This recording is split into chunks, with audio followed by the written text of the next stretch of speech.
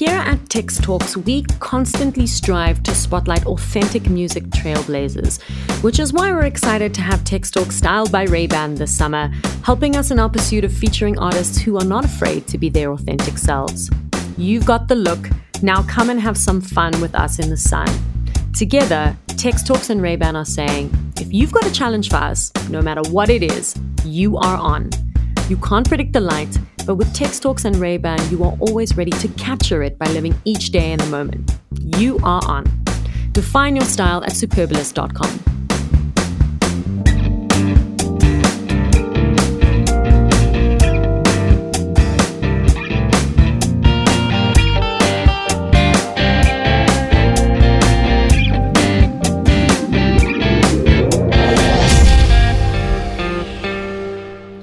Hello and welcome to Tex Talks. I am Tex, and today I am talking to a man who has become a vital part of South Africa's electronic and club culture over the last 20 years. This DJ, producer, label owner, radio host, and promoter has helped nurture a new wave of musical talent across the board, from hip-hop to house to new age jazz, and his open-minded approach to embracing genre and recognizing talent has established him as a cornerstone of our industry. I am, of course, talking about Alan Nicol, better known to all of us as Kid Funk. Alan, welcome to the show. How are you doing? Thank you. Yeah, I'm good. I'm happy to be here chatting to you about my life. It's been a long time coming. I've been wanting to get you on this podcast forever. But it's been a very long time since you could talk about our electronic and house scene and not mention you. But I wanted to take you back to when you were a kid. You were born in Scotland before you and your parents moved to South Africa when you were about 4, I think. Yes. Do you have any memories of your life in Scotland? Because I don't even know what I was doing yesterday, let alone when I was 4. I don't, to be honest, I don't have many memories. I remember being cold, but not many memories of me doing much. My life really started here in South Africa. My love for music and me spending lots of time with my family, surrounded by music all the time, is all the memories I have of my childhood. I've been back to Scotland a few times. Really? Yeah, and it's very, very cool. But being born in Scotland, I was born in Scotland. I am Scottish, but there's without a doubt, I am totally South African. I mean, I've been raised here, and I've been so involved and entrenched in the South African music scene for the longest time. So yeah, although I'm Scottish, I proudly call myself South African.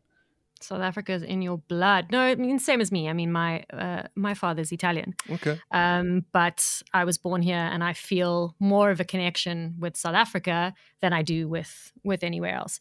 But I've heard you mention before that your father was a lover of all kinds of music. Still is. Big influence in my life when it comes to me discovering my passion and then my passion turned into, this is what I want to do with my life. Mm-hmm. Mm-hmm. I've heard you mention before that your father was, and still is, a lover of all kinds of music, and that your love for music started with him and came from him. What are some of the musical sounds and songs that come to mind when you think of growing up in the Nicol household? My dad was a huge fan of John Martin, and I really got and still love John Martin. He passed away a couple of years ago, but he's a folk artist from the UK, and he used to play a lot of electronic stuff in his productions and kind of quite out there or future productions in music for its era, which really kind of got me excited. I was always excited about new sounds or the new, and he got played a lot in our house growing up. But I think it was the first time my dad picked up a compilation called Rebirth of Cool that I really zoned in on something that I wanted to be part of, and that was it. And Rebirth of Cool was a compilation that came out in the early 90s that would kind of feature a lot of different musical styles but they were all very now, and they were all had a kind of twist of jazz, which I suppose was the beginning of the acid jazz era. And on one CD you would find drum and bass, and you would find the Beastie Boys, and you'd find Kruder and Dorfmeister, and you'd find some house music, but it all had a similar musical thread, which I really, really liked, and it was very fresh. And that was probably the time where I decided what I wanted to do and be part of, and it was that. And I got really into the early trip-hop scene in a big way. Mo Wax with James Lavelle and Ninja Tune.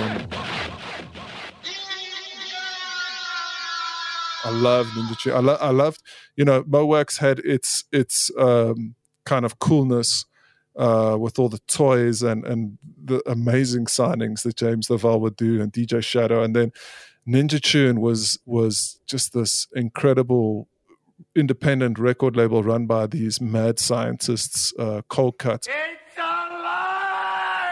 And they would release these mixtapes, which would blow my mind. I mean, the one mix got kind of, I think it was Mixmag's Mix of the Century or something. Where Mix of the Century, that's madness. It literally, that mix is madness, because they were kind of chopping between genres flawlessly or effortlessly. Like, you would be in drum and bass, and you'd be in techno, then you'd be in hip hop, then you'd be in soul, then you'd be in ambience, but you didn't hear a mix. They were just technically insane. So those were my inspirations. So that's what I was listening to all the time, and that's when I decided I need to become a DJ. I'm so happy that you mentioned Cold Cut and Ninja Tune, because last season we actually had Matt Black, one half of Cold Cut and Ninja Tune, on Text Talks.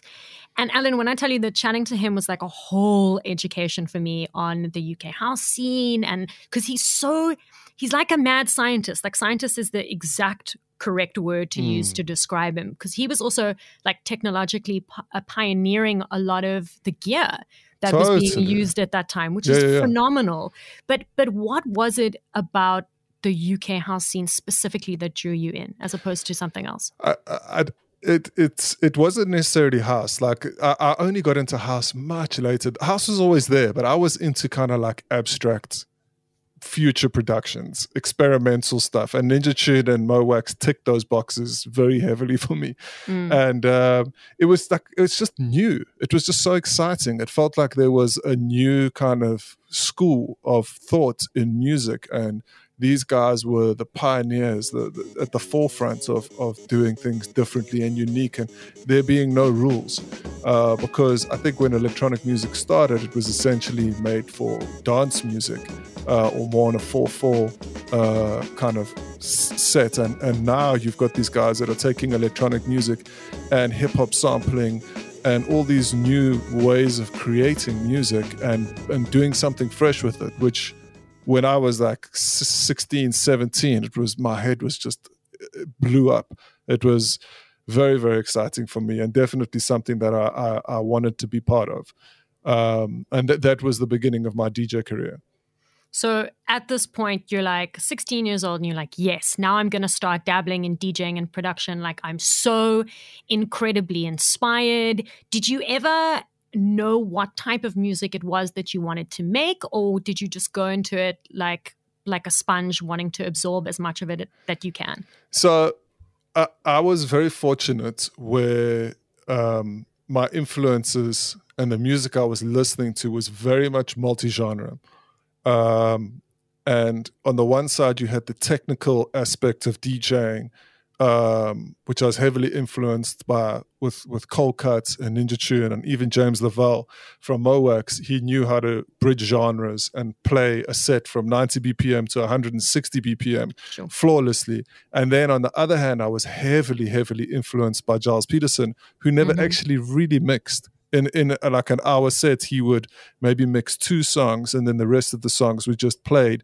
And it wasn't about finding music that would work in a sequence. It was about finding the best music. And that's what Giles really helped me with. It was like, no B-sides. If the track doesn't work in a mix, still play it because it's amazing.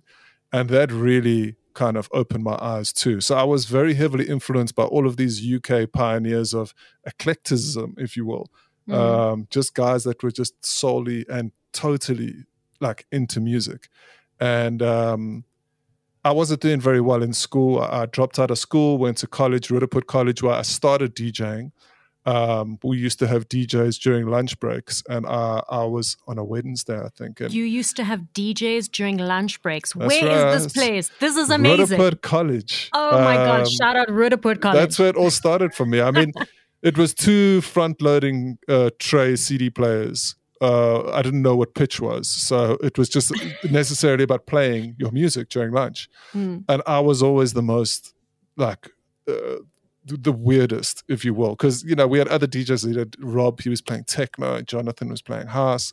And they would keep it straight up. And that was their world. And I was You knew what you were getting from them. Yeah, exactly. And I was just into trip hop and Ninja Tune and hip hop. And I'd be mixing up like the Far Side with the Roots, and then drops, you know, Funky Porcini and the kids had no idea what they were listening to, but it was the beginning of something for me. And that was when I was like, this is what I want to do. I want to be a DJ first and foremost. I want to be able to do what these guys are doing overseas. And that's when I sort of put my head down and just put the focus on. And over 20 years, and I'm still here, just doing exactly the same thing, you know? You know, Alan, I read an article on TrackSource back in the day that listed these like fun facts about you. I think like back in the day it was probably one of the only things that you could find online, you know, interviews with you. Sure. And I'll never forget this one because I thought it was so funny. Like the one fact listed that you were so obsessed with getting into the music industry that you took a job where you were a security guard. That's where it all started. That's literally where it started, yeah. So you're a security guard watching another security guard. Pretty much. That was the only way I could get in. Really? Yeah. I mean, I'd driven my parents so crazy with, like, I think they'd lost hope in me, and all I wanted to do was go overseas and be part of this community. Especially, I couldn't buy any records in this country of what I was into, because House Africa and a couple of the other record stores, their focus was house music. And I was like, I want to play the stuff that Cold Cut are playing, or the stuff that Charles Peterson's playing, or James Lavelle. They didn't have it. So I convinced my parents to send me to the UK when I was 17. And I think they were quite happy to get rid of me and see if I could, you know, figure out this life thing by myself. But the one thing I did in the year that I was over there was collect the records I wanted, because they were so available. You know, 97, DJ Shadow's Introducing dropped as I got to the UK. It blew my mind. And then I started collecting all these records. I came back a year later with music that no other DJ had. And that was what opened up the doors for me to start DJing. But through that, I essentially wanted to be in the music business too. It wasn't just about DJing. I knew that I wanted to be someone on the floor selling music to someone, or helping navigate or curate what people are purchasing. And I tried getting into Virgin and a couple of the other stores in the UK, and they all wanted experience, and I had none. And I came back, and the same thing. I couldn't get into CD Warehouse. I couldn't get into Look and Listen. And then fortunately, yeah, exactly.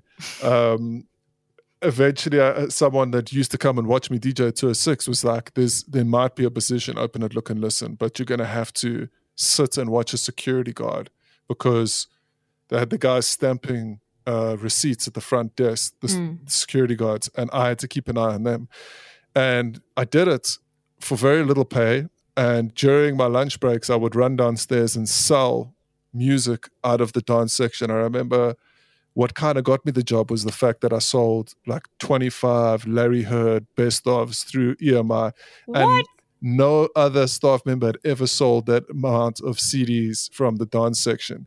And then I kind of twisted their arm, and that was the beginning of my journey in the music industry, and kind of opened the door for me to become a full-time sales rep at Look and Listen.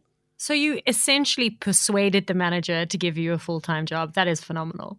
This is kind of what I do. I still do it. I'm a bit of a pain in the ass if I want something, but I know what I want, and kind of there's very little things that can discourage me. But I knew I wanted to be in retail, and I knew, growing up, if you wanted to be in the music industry, you needed to start selling music to people, and that's what I did, and I absolutely loved it. It's so unfortunate the whole retail physical CD market is gone. It's nice to see that there's still records around, but I loved interacting with people and taking like 15 CDs and giving it to them and essentially turning people onto new music, which is fortunately what I still do through my radio show. Exactly. I was just about to say. But I'm very happy that you mentioned Club 206 because I know that that was a very formative time for you. That was where you had your debut residency. Talk to me about this time in your career and how that whole residency came about. Again, forced our way in there, literally, because no one knew who we were. There was a friend of ours called Donovan, and he kind of set it up with Alan Freeman, who owned 206 at the time. And he was like, listen, we've got these DJs that can play at the back. We'll bring the sound system, we'll bring the turntables, we'll bring the music. They just want to play. And we did that. I did it with a good friend of mine, Scott Smith. We would pack up all of our equipment at home, speakers, amps, turntables, put everything in the car, 2 boxes of records, and we would run the night at the back of 206 until every single Tuesday night, which was Drum and Bass Tuesdays. We were the alternative at the back. And we weren't getting paid for it. It was just us trying to showcase. Yeah. And then it got to the point where I was, Look and Listen was a full-time job for me. And getting home at 3 or 4 o'clock in the morning on a Wednesday morning and having to go to work was affecting me. So I said, listen, the owner, Alan, at 206, I said, listen, I need to put this on pause. Maybe I can do it twice a month. But it doesn't make sense for me. And he was like, well, I'm going to buy you guys a sound system. I'm going to buy you guys turntables, and I'm going to pay you to come and do the back for every single Tuesday. And that changed the game for me. That was like, I can actually make money from what I love. And I don't have to plug my speakers and my amp and and everything will be set up.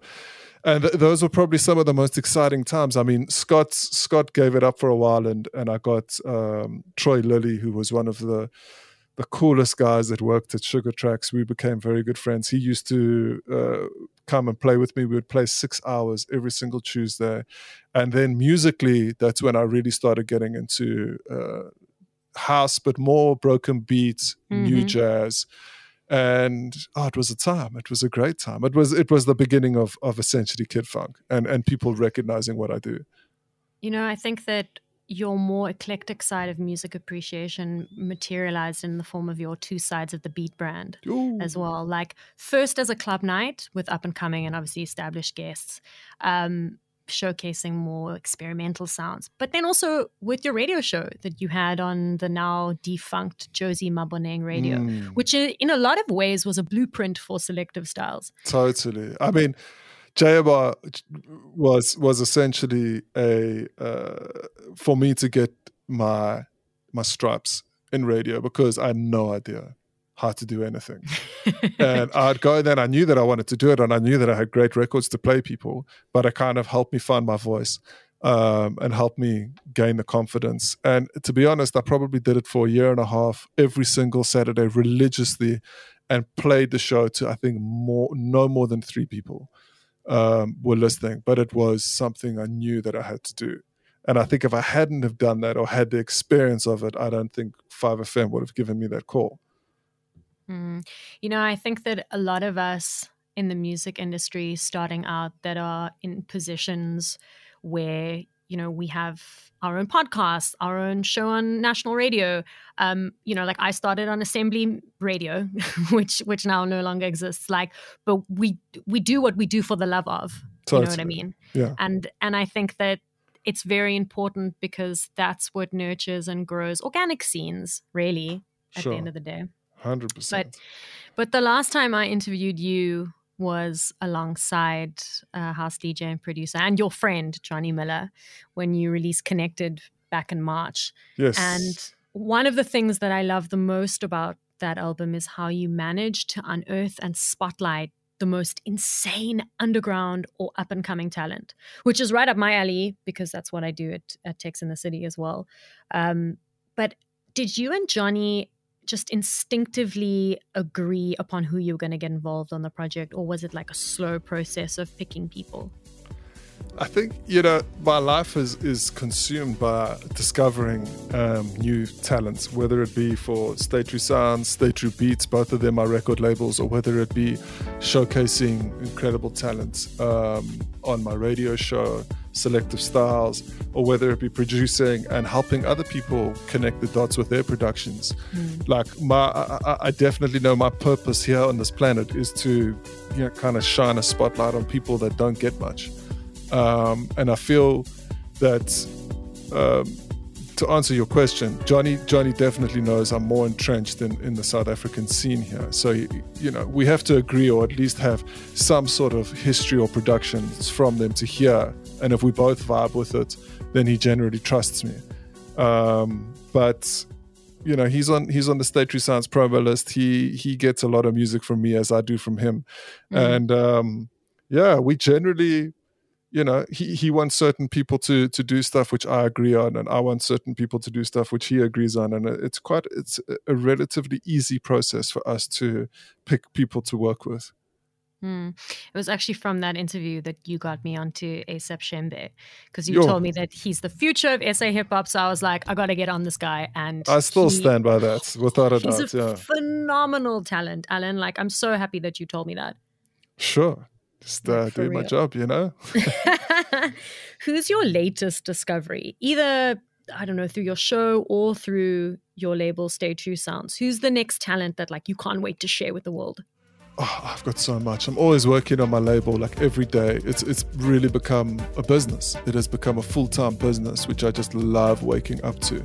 But as far as people that I genuinely get excited for, there's a lot of people that obviously I've been able to bring up through the label and the radio show, like China Chameleon, which is super exciting, and he's always doing great work. But when it comes to people that are kind of at the beginning of their journey, and I know that through the label and a couple of other platforms that I curate, we're going to be able to grow these guys into much bigger brands that they are now. And Hyperphonic, without a doubt, is one of those guys. And another guy I discovered, Alpeo, discovered him through a remix competition that we did on Stay True Sounds, and he submitted the most amazing remix of a track that we did with Jadine Vader called Somewhere, and his remix was essentially like a broken beats thing. And Johnny jumped on it. I listened, I was like, oh, this kid's incredible. And from there we've been chatting, and he's been sending me productions, and I'm going to be putting out a 7-track EP in about 3 or 4 months. I was going through it just before this interview, and he's the next thing for me musically, and for what a lot of producers are doing in this country. He's doing something very fresh. But I'm genuinely excited a lot of the time about the music that I'm able to find and put out, because it is exciting. There's a lot of like great producers in this country that are not interested in becoming top 10 artists. Just want to make good tunes. Exactly. Fortunately, I'm able to have my little niche world that they fit into. And it is genuinely an exciting time in South Africa for music. Well, I've been making notes while you've been talking, and I hope that everybody else listening has. If not, you can rewind this section and go check out all the people that he just mentioned. But when did you decide to take that leap of faith and start your own label? I mean, you just mentioned that what you do has become a business, but like starting any business from the ground up can be daunting. But did you think that you had enough of the know-how from all of your years at Soul Candy, and also the support to strike out alone? Sure. I learned so much at Soul Candy. Soul Candy was definitely like my school when it comes to understanding the business, because the music business is a very, very tricky, can be very difficult. And I was drowning a lot at Soul Candy and managed to swim and figure things out, and got a lot of advice from copyright lawyers. And it was a definite... Without that time, I don't think I'd be able to be doing what I'm doing now. So it was very important part of my life, Soul Candy. But going at it alone, it wasn't something I had planned at all. Julian Gomes and myself said if I ever had to leave Soul Candy, we would start a record label together. And that's exactly what we did. We started Stay True Sounds together. And after, I think it was a year and a half or 2 years, things just weren't working together for Julian and I. And he decided to go and open his own label, World Without End, which we did amicably, and we both still very, very good friends, and he loves what I've been able to do with the label. But to answer your question, I never ever thought that I would call something that I had created kind of out of not knowing what else to do a business. And the label's doing really well. It's definitely got a firm foundation in South Africa, and it's 100% of my focus during the week. It's when people get up and go do their 9 to 5 at whatever job they do, this is what I do. I wake up and focus on my record label. And it's extremely rewarding when things start turning on and when you can actually support yourself and family through doing something you love, which has been an amazing journey for me. Your radio show, Selective Styles on 5FM, also feeds very nicely into what you do at Stay True Sounds and sort of amplifies that in a way and spotlights underground electronic talent. Now, how many submissions are you going through per show, Alan? And are you listening to everything? Because you're a busy man. So do you have someone? I don't. No. It's such a, honestly, if you want to find out the most asked question from me is, how do I submit a demo, either to my label or either to the radio show? If I had to show you my Facebook inbox, if I had to show you my Instagram DMs, if I had to show, it is the most asked question. Okay. So now let's put this question to rest, right? I'm giving you free reign to tell everybody listening how to submit to your show. Okay, I'm going to disappoint everyone. You can't. It's that simple. I don't have time. And this comes up in interviews time and time again. I really don't have time to go through everyone's music. I'm in a fortunate position where I have a lot of people around me that I've been able to nurture and bring up. And if they discover someone that's dope or exciting, I generally hear about it. And if not, then I don't hear about it. But my release schedule goes up to November this year. That's how far ahead I am with music. So that's crazy. I'm not struggling for content. I'm not waking up going, oh my gosh, I wish I had found the next thing, because fortunately I'm on to the next thing. I get a lot of music sent to me the right way, and then I get a lot of people trying to get my attention, which generally I just ignore. And it literally is about time. If I had to sit and go through everything everyone sent me every day, I would have no time to actually do what a label needs to do to survive. And I'm in a fortunate position where, if someone's doing something really, really exciting and dope, inevitably I'm going to find out about it and be able to work or do something with that artist. The whole story of Alpeo, winning the remix competition is a perfect example. Of finding an artist through something that we activated. And, it goes back to Chama Music. When I worked at Soul Candy and Mikasa was just in its infancy, they did These Streets as their first single. They did a remix competition just like I did. And Chama Music won that remix competition, and no one knew who he was. And from that, we were able to build Chama Music's story. And I kind of feel the same way. And it's about time, and it's about just quality over quantity. And, I can't get to everything. So the answer is there is no promo or demo system at all. And my life is actually easier and simpler for it, because we did do this at Soul Candy once a week, and it was very stressful. And if trust me, if you're making dope stuff, I'm going to find you somehow or some way, because that's what I do. I'm out there to just find the best music. And if your quality is that high, we'll find you. Make dope shit and Kid Funk will find you. 100%. But the creed of your label is that it places good taste over hits and longevity over trends, which I love. But how has the label evolved since you put out your first release in 2016? Coming from a background of kind of multi-genre music, and then coming from the background of a house record label, I wanted to do a multi-genre label, which Julian always wasn't 100% sure about. And we did pick up a lot of house records, obviously the first one being Bruce Loco. And then that kind of painted the picture of what the label was going to be. And I started to release artists like Malupi Jones, who's a soul singer, on the label, and it didn't really work that well. And through time, I realized I needed to split it up. I needed Stay True Sounds to be the house label, and I needed to create something else for all this other interesting music that I find. So that's what I did. I cut the label up, and now that the focus is Stay True Sounds is the house label in South Africa, it's just gone from strength to strength. And, I've got Stay True Beats for all the other beautiful, interesting music that I discover too. So it keeps me happy. But I love the idea of, I wasn't sure of Stay True Sounds, just being a house label. I wasn't sure that was the best route when I started. But without a doubt now, it's is the only route. And I've been able to capture quite a large audience that are committed to my discoveries and the music that I put out on Stay True Sounds. China Chameleon Remixes Stay True Sounds is your label's 100th release, and it drops tomorrow. How are you feeling about this epic milestone? Oh, I can't believe it. It's mad. I can't believe I've done 100 releases. And, my story with China is another beautiful story. What I've been able to do with him in a year and a half. And a half? It's mad.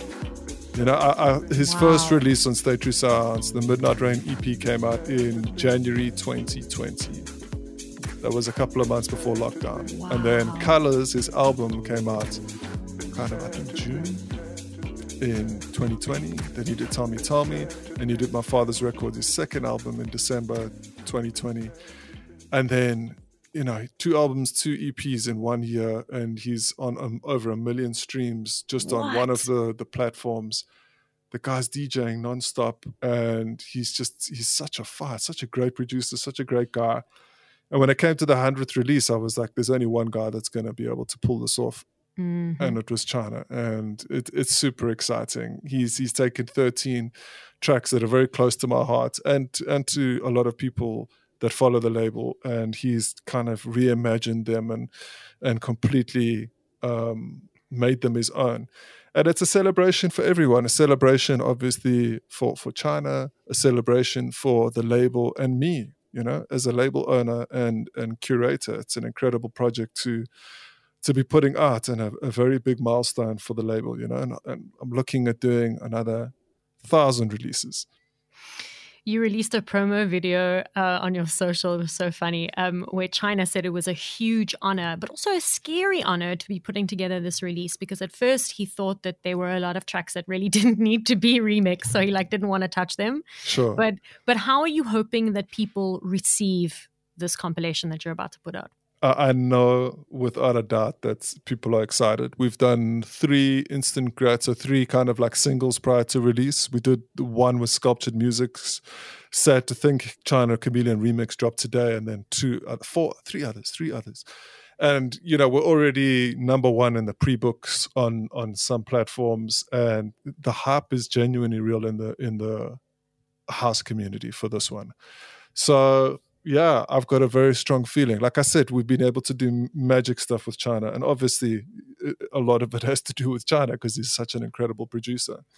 And yeah, I'm just excited to celebrate and kind of keep the light alive for exactly what we do at the label, build and promote incredible producers. I'm sure that there are many names and many faces that have contributed positively to the explosion of Stay True Sounds over the last 5 years. But looking back on all the good, what would you say to those people who Stay True Sounds holds very dear to its heart? I don't know. Just keep listening, because there's so much. After we released Stay True Sounds 100, at the end of June, I'm going to release the release schedule for the rest of the year so people can see. And oh, wow. It's just, there's just so much good stuff. I get really excited myself. I have to hold myself back, and like, because I get the music months and months in advance, and I'm just like, I should be playing this now. But then someone's going to hear it now, and then it'll only be available in 4 months. So I have to contain myself and kind of be patient with a lot of the music. But yeah, we're going to get bigger and better at Stay True Sounds. I now, for the first time, actually have some people that work with me. So I have a little team of staff that help build things that I need to get done because I can't do it all myself. And then the next big thing, the next focus for me, and it has been the focus for the past 2 years, but I've not been able to travel due to COVID, but is definitely pushing the label overseas. Mm-hmm. There's without a doubt a space for us to exist overseas. So that's my next thing that will be happening without a doubt. Well, Alan, I just want to say thank you very much for joining me on Text Talks today. Your story, your industry insight, your general knowledge, everything is so inspirational. And I wish you all the best of luck with your next 1,000 releases. Thank you. Got to come back so much. Oh, you got to come back. Yeah. Well, can we do one maybe on the 200th release? Because if we do 1,000, I might be about 60. Okay, we can definitely do a 200th one. Okay, done deal. Thanks so much.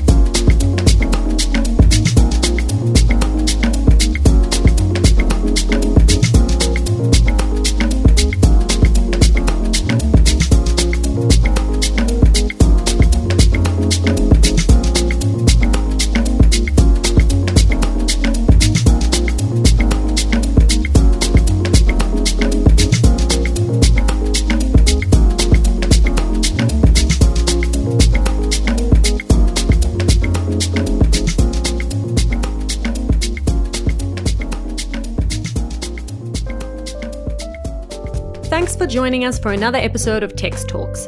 Be sure to check out texttalks.com for more episodes. Don't forget to subscribe to our podcast on Apple Podcasts, Spotify, Castbox, or listen to Text Talks on all good streaming platforms. Also, a huge shout out to Tom's, the Only Music Store, for being the most incredible technical supplier. From myself, Tex, our producers Jonathan Ings and Matthew Lewitz, and our research assistant Al Clapper, catch you on the flip side.